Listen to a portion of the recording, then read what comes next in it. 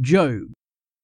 Key verses are Job chapter 19 verse 25 and Job chapter 42 verses 1 to 6. The book of Job is perhaps the earliest written book in the Bible, according to scholars. The book of Job tackles the always difficult question: why do bad things happen to good people?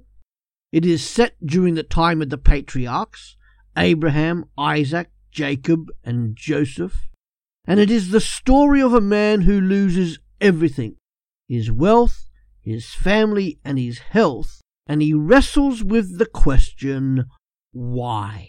Rather surprisingly, when Job acknowledges the sovereignty of God in his life, he received everything back that he had lost, and even more, which of course is not the solution to the difficult question.